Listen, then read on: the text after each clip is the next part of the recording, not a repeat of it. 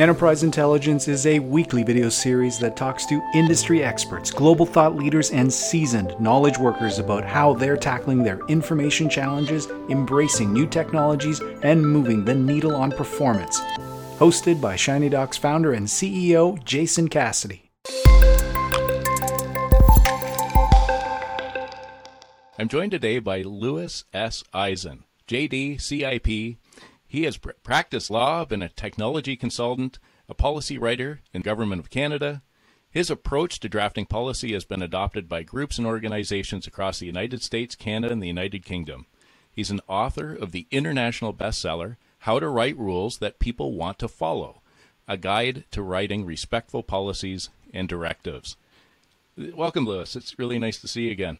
Thanks, Jason. So why is it not obvious to write rules that people want to follow? How did we miss that? I have to tell you, it's a combination of a lot of things that have come together. And I'm going to start when we're young. We're just brought up to hear rules coming from parents and teachers, and we are told subliminally that rules need to sound bossy. It's just that's the way it comes across. If you're going to tell somebody what to do, they better understand that you're in charge and they need to listen. That's part of the rule gig. And that's the kind of sort of attitude a lot of us bring forward into business, even though we're not dealing with children, we're dealing with adults. So that's one piece. The second piece is that we have a very still heavy heritage of the command and control management approach, which for a long time was considered the epitome of people management. And yet we've seen in the office in the last 20 years, we've moved to a much more hierarchical, much more inclusive, diverse group. So we're not looking at commanding and controlling the way we were. And I think finally, we're starting to realize, especially in this market where it's very hard to hire people. I mean, you hear that a lot. You now have to be a better company. And part of being a better company means getting your ducks in order, getting your values in order, getting your culture, and speaking to people in a way that's respectful. I return my shopping cart because it's the right thing to do. Stay within a reasonable amount of the speed limit because it's the right thing to do within the realms of what I consider to be safe. It has nothing to do with the law or that people are going to make bad faces at me. It has to do with the fact that we can make our own calculations. That is a perfect example of one you just raised with the speeding limit. Okay, I have to tell you, because when I ask people who are rule makers, what percent compliance do you really think you want? They'll say, 90, 95%, 100%. And then I'll say, what percent compliance do you think you have with the speeding laws in your area? Most people are going to give you a figure much lower than that. But even though compliance with that law might be lower, it's not an indication that we don't believe in the need to regulate speed. And we don't believe in safety. So using actual compliance as an indicator of whether or not you've bought into what the business is doing and the way it treats people is quite misleading. All of a sudden, you've forgotten the outcome. As you start putting the requirements in place, you've forgotten that you want a business outcome. Yeah, that's absolutely true. And you're just driving to a particular rule. Yeah. And there's one other thing I think that you wonder why haven't we got it yet, and that is that writing always lags behind speech. We know that. Formal writing changes much slower than speech changes. 20 years ago, people would talk to their employees, their subordinates, in a very gruff, demanding, or a dictatorial way, and they wrote that way. Today, nobody talks that way to their employees, but they're still writing that way. It's just that the written word hasn't caught up. And especially when it comes to policies and regulating behavior, people are afraid that somehow if they let go of the stick, they're not going to get cooperation. There's a wonderful parallel between the information professional or the records manager and any other policy that you might have in place, which is a reminder that if you want the business outcome, you have to speak the business language. I think you need two things. One is you need to speak the business language because they're not going to come over to your language, that's for sure. The second is I think you need to identify the common value because you're both working for the benefit of the organization. And it's not the case that, say, if you're in the records management area, that you have all these rules because you're earning a profit from them. They're not lining your pockets to have people follow the rules. And yet we often don't share that commonality of vision or value of what the business is about, where we're going. And a really good example, if I can give you one, for instance, is the need to be trusted by the public. Okay, so people who do, say, deliver services or are salespeople or bank, whatever they do, who are frontline workers, they have a need to be trusted by the public. In information management, we have a need to make sure the organization is trusted by the public, and that's why we have our information rules. It's funny, and I think because it is not a direct payback, like obviously there's certain things that we can do as information professionals that are going to have a direct result on our people experience, our customer experience, and that'll be a positive that might drive more revenue. That's great if we can find those things and execute them.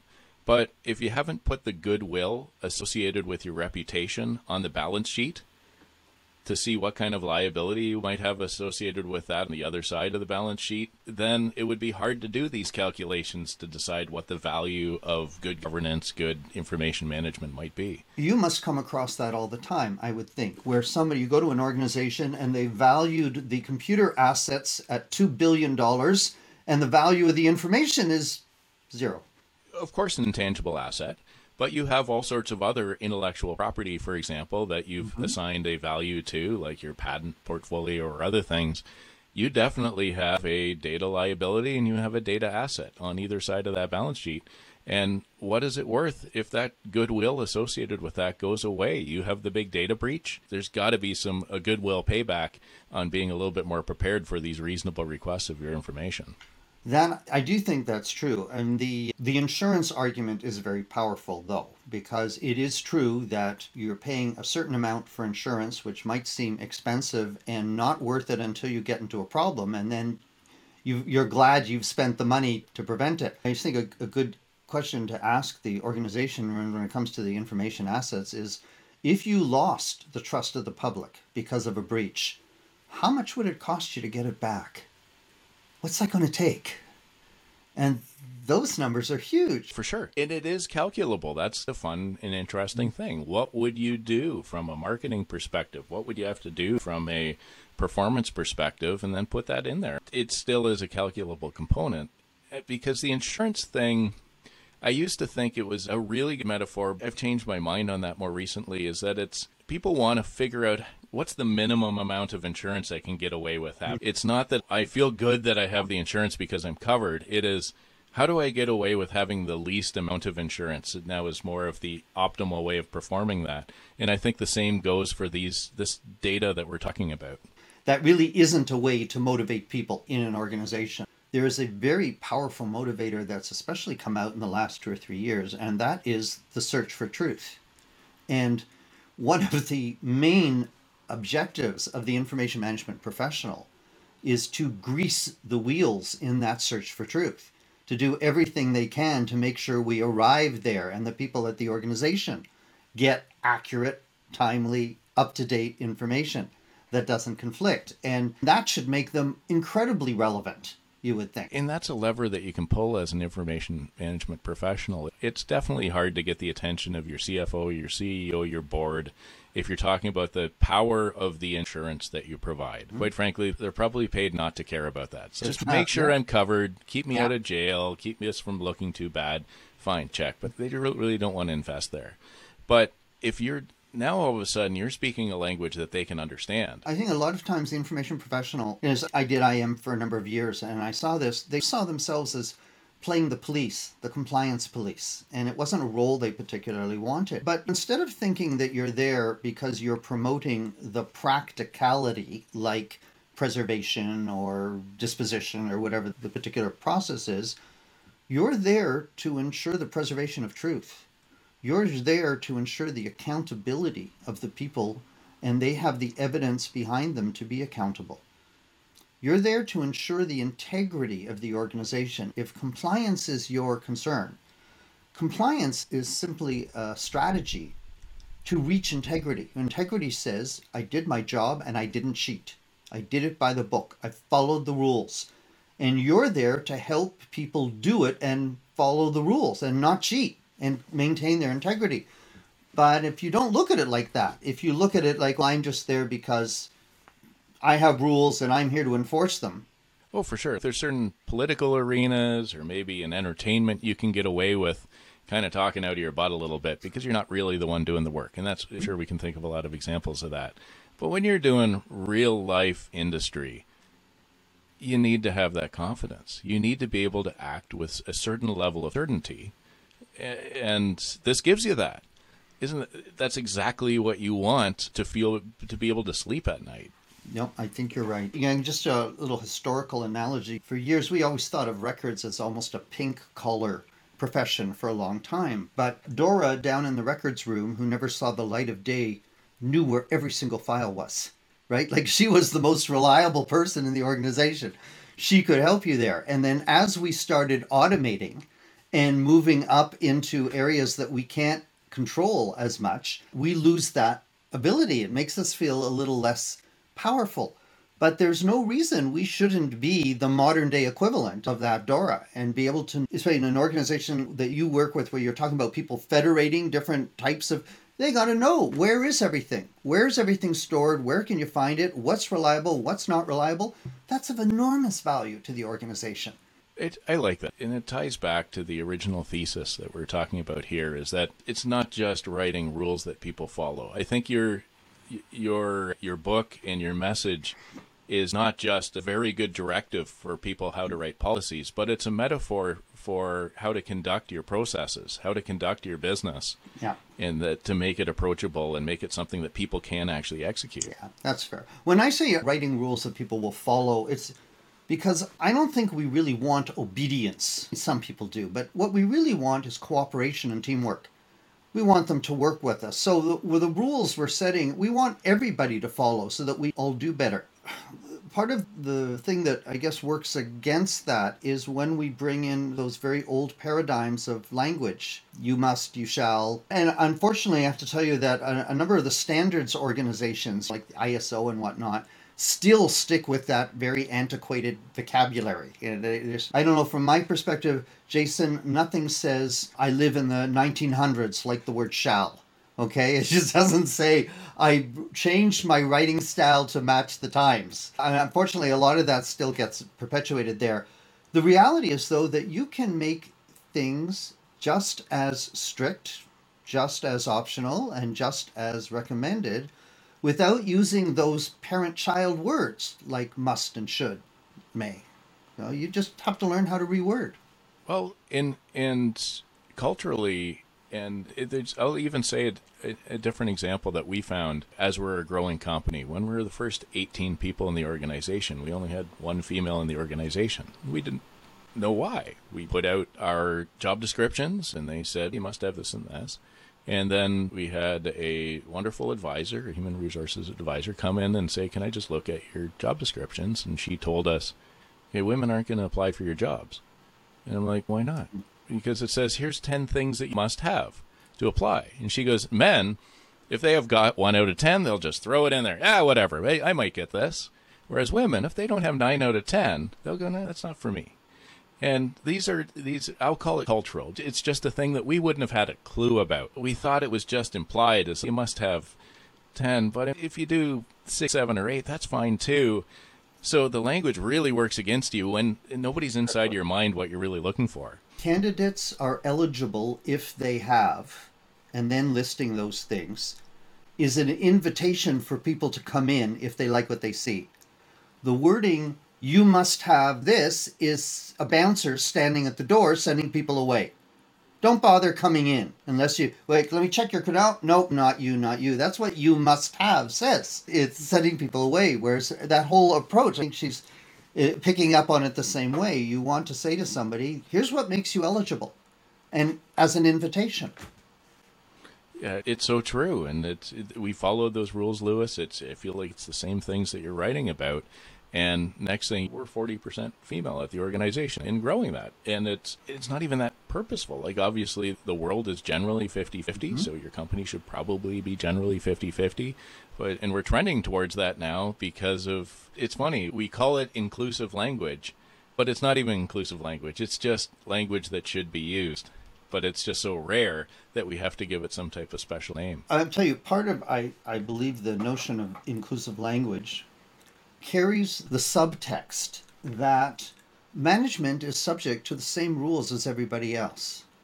So when the language says things like employees must do this, employees must not do that, it sounds like, but not us. Just the employees want that. Employees must not park in the fire lane. Nobody must park in the fire lane. Nobody's allowed in the fire lane. Yet you've decided to segregate and specifically call out employees as a culprit in this policy, the way you've worded it. And that's not particularly inclusive. If you're trying to, one of the areas I have to tell you people really have trouble is what happens when somebody needs to make decisions because it's technical or there's some factors they have to consider. They're really afraid about how you word things there in a way that empowers people. And it's actually very simple. You simply say that position has the discretion to make this decision. And the factors that should be considered in exercising this decision are the following. So again, that's being more inclusive because you're opening the power to more people by expressly saying we are giving this person the discretion. We want them to be controlled by certain principles, maybe, but they have the ability as well. The flattening of the hierarchy, in a sense. Yeah, I like that. And it's certainly personal advice that I received. Like when we're growing our company, you go from a company of 4 people where as the CEO you're making every decision. It's easy, everything that's going on. But then when you get to 20 and 40 and 60 and 80, all of a sudden you can't even be making 10% of the decisions. But yeah. Did you build like the guardrails or the scaffolding by which people know where they have the freedom to operate? And by the time you reach that size of company, you haven't quite done that yet. So you find yourself in this gray area of indecision, and you have to find yourself drafting these, what you want to be guardrails. But your initial draft often comes out as policies, if you know what I mean. What you want to be doing is setting the tone. And you've given me a really good example because often small companies will come to me and say, can you tell me how am I supposed to set up my policies? How many people are you? We're 12. The same person who's running the company is also approving the policies. So just write down what you want. Don't worry about the policies and the directives and the standards. You're setting a tone. You're setting a modus operandi. Just write down what it is that you want to happen and how you want people to interact. That's enough. But as the organization grows and grows and we start having decision makers who are separated from the policy group, the HR people now has to form a committee to produce a policy that goes up this way, they start to get scared. They start to get a sort of a cover my butt approach because I don't want this thing to happen to this person over here. And maybe that culture, that person wanted to express, that sort of frame of conduct didn't quite make it down to HR. I have to tell you, who my biggest opponents are when I do this is lawyers, interestingly enough. And I'm a lawyer myself, as you said. When I was in law school, I was taught that policies are just little contracts. Like you have an employment contract, and then everything after that, or even if you have a purchase contract, all your little policies, they're just little contracts, and they should all sound the same. But that's not true. Contracts are adversarial documents. They're supposed to set up your rights and obligations against my rights and obligations. And frankly, I don't really care whether or not you feel warm, fuzzy feelings when you read my contract. Like, it doesn't have that role. It's not the same with policies. Aren't supposed to be adversarial. Policies are supposed to be cooperative. Policies are supposed to describe how we want to work together. So it is a mind shift for lawyers. I understand that. Because we are brought up to think, no, everything has to be done defensive. We have to do this as a CYA and make sure we don't get into problems. But that's not what the purpose of a policy is. And I think when you talked about starting a small organization and motivating people with a vision and a mission, that's more along the lines of what the policy is. It's a continuation, it's an explanation of that vision and mission. I think that's genius, Lewis. The idea that, just the point of view that you take it from. It's not the what can go wrong. It's like a lawyer is always thinking. It is, what do you want to go, how do you feel it should go right? And writing it from that perspective. It reminds me of when I was setting up my first business, and as we're setting up our personal finances and affairs, my lawyer said, don't do it this one specific thing, because when you and your wife get divorced, then she will have this power that And I was thinking, when? I'm like, no, this is the way I want it to be set up because it's in our best interest as a family. And it was such an interesting thing. And I think that's along the same lines. They are just so programmed to look at what can go wrong, probably will, and this is how you defend yourself, that they can't think of how it's going to drive you to So benefit. how do we use that then to our advantage is the question, okay? Because we need to take our policies to the legal department. We absolutely do. But we need to ask the right question. So a lot of people send their policies to lawyers and say, what do you think? That's not the right question, okay? The question is, you send it to the lawyers and you say, what risks will this expose us to? That's what the question is. Tell us what the risks are, and do you have any suggestions for how we might mitigate the damage or avoid those risks? And then you take that information back and you make a risk assessment as being on the business side. So it is the lawyer's job to tell you about all those things. I think we run into problems, and I know there are going to be lawyers who are upset with me here, but when the lawyers have too much power and end up making those policy decisions, that they're usurping the role of management, because weighing the risks is a management function. The lawyer's function is to outline the risks, to uncover them, and they may not be obvious, make recommendations for mitigation. What the people at the top, they're paid the big bucks to decide whether it's more important to make sure that you're following this piece of legislation over here or you're preventing a listeria outbreak.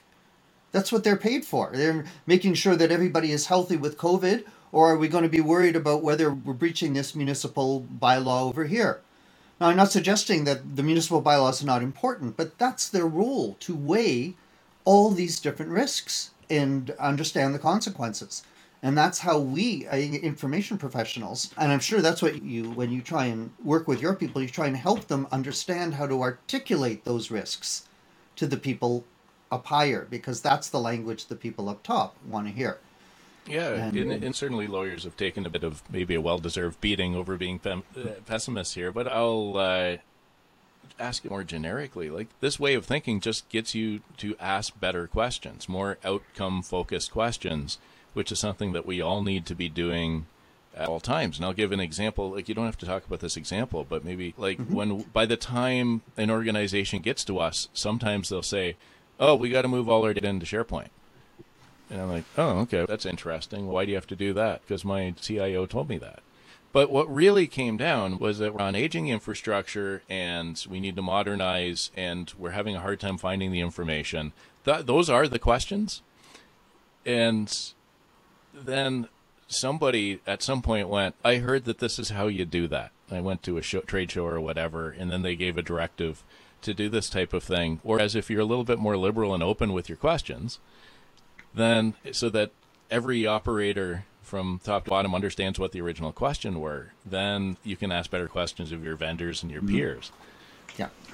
No, you're right. And I think what that actually emphasizes is that there is a hierarchy that you need to respect in policy. And that is, it's got to reach back to strategy, business goal at the top, and business values and culture. So every time, like, somebody has a policy and they read, we're supposed to do this, and I was like, why? What is that furthering here? Is that supporting this strategy? What value does that support? You're telling me I'm not allowed to look at that document. How does that support collaboration, which is one of our values? Okay, so if the policy is going to work, if people are going to follow these rules, they need to be able to trace it back through you're talking about an approach, general strategy. Start there, start above actually. Start with your vision and what are your values, how are you going to work, and how do you want your organization to run, and then what are your overall strategies. And once you've made those decisions, then you can write some rules underneath that to support them. All right, we don't start with the rules.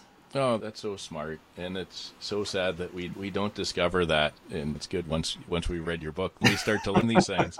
But and I think of some of our more successful recent projects that we have, rather than having Slack and email discussions and decision making over calls and meetings with the customer, our more successful projects recently, we actually have a suite of live documents. It's almost like a wiki, or sometimes it's just collaborative documents that start with the big why.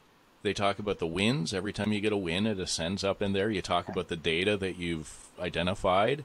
And then underneath it, you talk about what you're going to do. And there's this checklist of what you're going to do. And you can't get to the what until you've kind of waded through the why and the information that you gathered and the wins that you've had. And it just helps build context for everybody.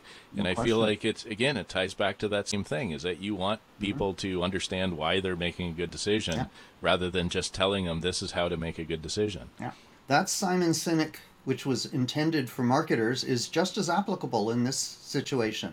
The start with why approach. Absolutely. Yeah, and part of that too, and you gave us in our marketing group some coaching as well, is start with your values rather than what you're going to do with people. Like, really say, like, it's because I can tell you 100 what we can do with our customers, but why should they pick us is at a different level. They should be aligned with our values as well.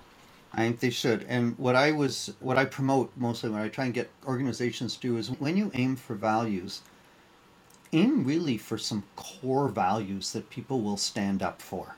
Okay? A lukewarm value to me is something like courage. That's very nice that you have courage as a value. But if your management says we have courage and they don't act that way, they might complain, but they're not going to leave. But if your management says we're about treating people decently and they don't treat people decently, people will leave. People will not put up with that because the people want to work there because that's what management said. We're about treating people decently. We're about acting with integrity. We're about improving the safety of the public. That's why people are working there. So the more that you tie what you're doing to that why, about truth, we're about giving people truthful information and being honest and open with them. So the more you can tie it to that, the better chance you'll have to get people involved. And I see some very limp values, curiosity or dedication. That's nice. Okay, but if you say you're about curiosity and then you don't actually act curious, I don't think people are going to leave. They might grumble, but they're not going to leave. That isn't what motivates us. So those core values as people are also those values that are the reason we stick and work with that corporation. Those are the reasons we want the corporation to succeed, because it's about accountability or honesty or decency or safety. And that's why we want, and that's why we'll follow their rules and support their culture, because we're trying to support that value. Yeah, in early in the conversation, we touched on what's important to the CFO, CEO, and boards, the most powerful people in the organization. These are the values that they have to take very seriously. It's their integrity, that what they say is actually true. The safety, it's no longer sufferable to have people injured as normal course of in business. And these are things that you take seriously or you're no longer in business anymore. And I haven't mentioned anything about how we get you the right information at the right time to do this. There's 9 different ways that we do that, but we haven't even talked about it. And already, if we say those are our core values, you kind of get a sense of what we're about and what we're aligned with. And if we don't do that, then people will be out. That's right. And you want management to be able to say, we don't compromise on that. We don't compromise on safety. Right? We're not going to put profits before safety. We're not going to compromise on accuracy. Are you prepared to have them compromise on curiosity? Probably, but they don't compromise on accuracy. So the more you can tap into those core values and make them part of your strategies and then fall into your policies, the better compliance you'll get. And that's the main concern. People aren't listening to our policies. In what I like about this conversation, obviously we want your people to buy your book in triplicate and learn from you, but we're discovering it's not just for a policy writer. If like the target audience, obviously if you're a policy writer, you should probably have it. That might be required reading. But if you're a leader of any kind, or if you're somebody who has individual contribution management, but you do have leadership of some type of facility within your organization, whether it be data management or physical assets or whatever, the way that you interact with people should be strongly influenced by the way you express yourself and express your requirements. And that becomes the manifestation of your corporate culture. That's part of your branding, right? So that you are known as an organization that is well organized, or your information is organized, that you get answers quickly and easily. That's part of your branding. That's how people know you. Yeah, I love that. And it's a constant reminder, and it's a theme that if somebody watched across a lot of our enterprise intelligence webcasts, that they'll here's not just things that you need to do. Like we all know we need to do 100 push-ups a day and 100 sit-ups and eat right and all these kind of things. Those are tactics. That isn't a strategy. It's not expressing my intent. Whereas what you're describing is more about expressing an intent. We do not compromise safety is expressing the intent, and then you can get measured against that. Whereas it's not just right. If I miss my chin-ups one day, that's okay. And you can do that. But if I do something that is abjectly unsafe, purposefully or negligently, then clearly I've disrupted my values. I want to pick up just on that last point, because that's a perfect example for one of the things I tell people. We know we want to take the organization from here to here. That's where we want to move them. We know why we want to move them. And we know, because we're experts, that the best way to get from here to there is to go straight, turn left. So we write a policy that says you must go straight, turn left, and turn left. And we don't understand why people don't buy into it or what they want. They've left out the why. They've left out that movement. They've left out that goal. And they've turned it into a series of tactics. They've taken the map movements and made that the policy, as opposed to our policy is that we will constantly move in this direction and constantly strive to improve, constantly innovate. Those are policies that you can have that reflect the culture, not we turn right, left, turn right, turn left. Those are tactics. Oh, for sure. Yeah, like it's a classic joke that everybody can tell now that nobody works there anymore is, well, Blockbuster gave you cassettes, physical assets that you must take home and get back, or a late fee happens, and they never changed that. And they didn't understand that they were in the entertainment business, and then they went away. Whereas companies who adapted to that, now there's some big companies out there that adapted. I really like that you came on this, Lewis, and I love that we see you quite a bit around the information professionals and that, because it's a natural marriage associated with this. Maybe you could tell me, not just at AIM and ARMA and MER and other conferences, maybe you could tell me, where do people find you? Where do people find your book, and what you can do for them? Yeah, so the book, which is How to Write Rules That People Want to Follow, you can get that at our Amazon or Barnes & Noble, or if you've got people listening from different parts of the world, you can get it at your local bookstore. I'm actually probably best reach on LinkedIn, or my website is lewiseisen.com. I love to come and talk to organizations about how they can look at their rules differently. Usually we're frustrated, people aren't listening, we think we should yell more. We think we need to be stricter and harder. And hey, are you prepared to hear that maybe you need it's not just having a carrot instead of a stick. Maybe we should be looking at this a little differently. And then I'm happy to come and talk to organizations about it. Yeah. People reach out. I have no choice but to agree. Like, the points that you made are fantastic, and I really appreciate you taking the time. Thanks a lot, Lewis. You're welcome. Thank you, Jason. I have to tell you, I love the way you're able to describe what you do for organizations in these same terms. And I think that's one of the reasons we've been able to have such good discussions over the last few months, because you're doing the same thing about looking, how are you changing the culture of the organization by doing what you're doing. Well, thanks so much, Lewis. And I try not to do too much shameless promotion in this, but I always take it back to the fact that we know someday people aren't going to be manually dragging and dropping a file and putting attribution and following a policy.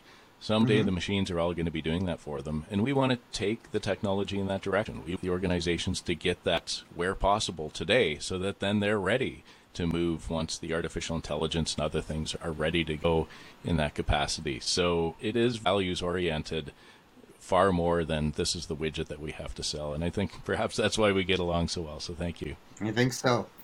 Thank you. Great.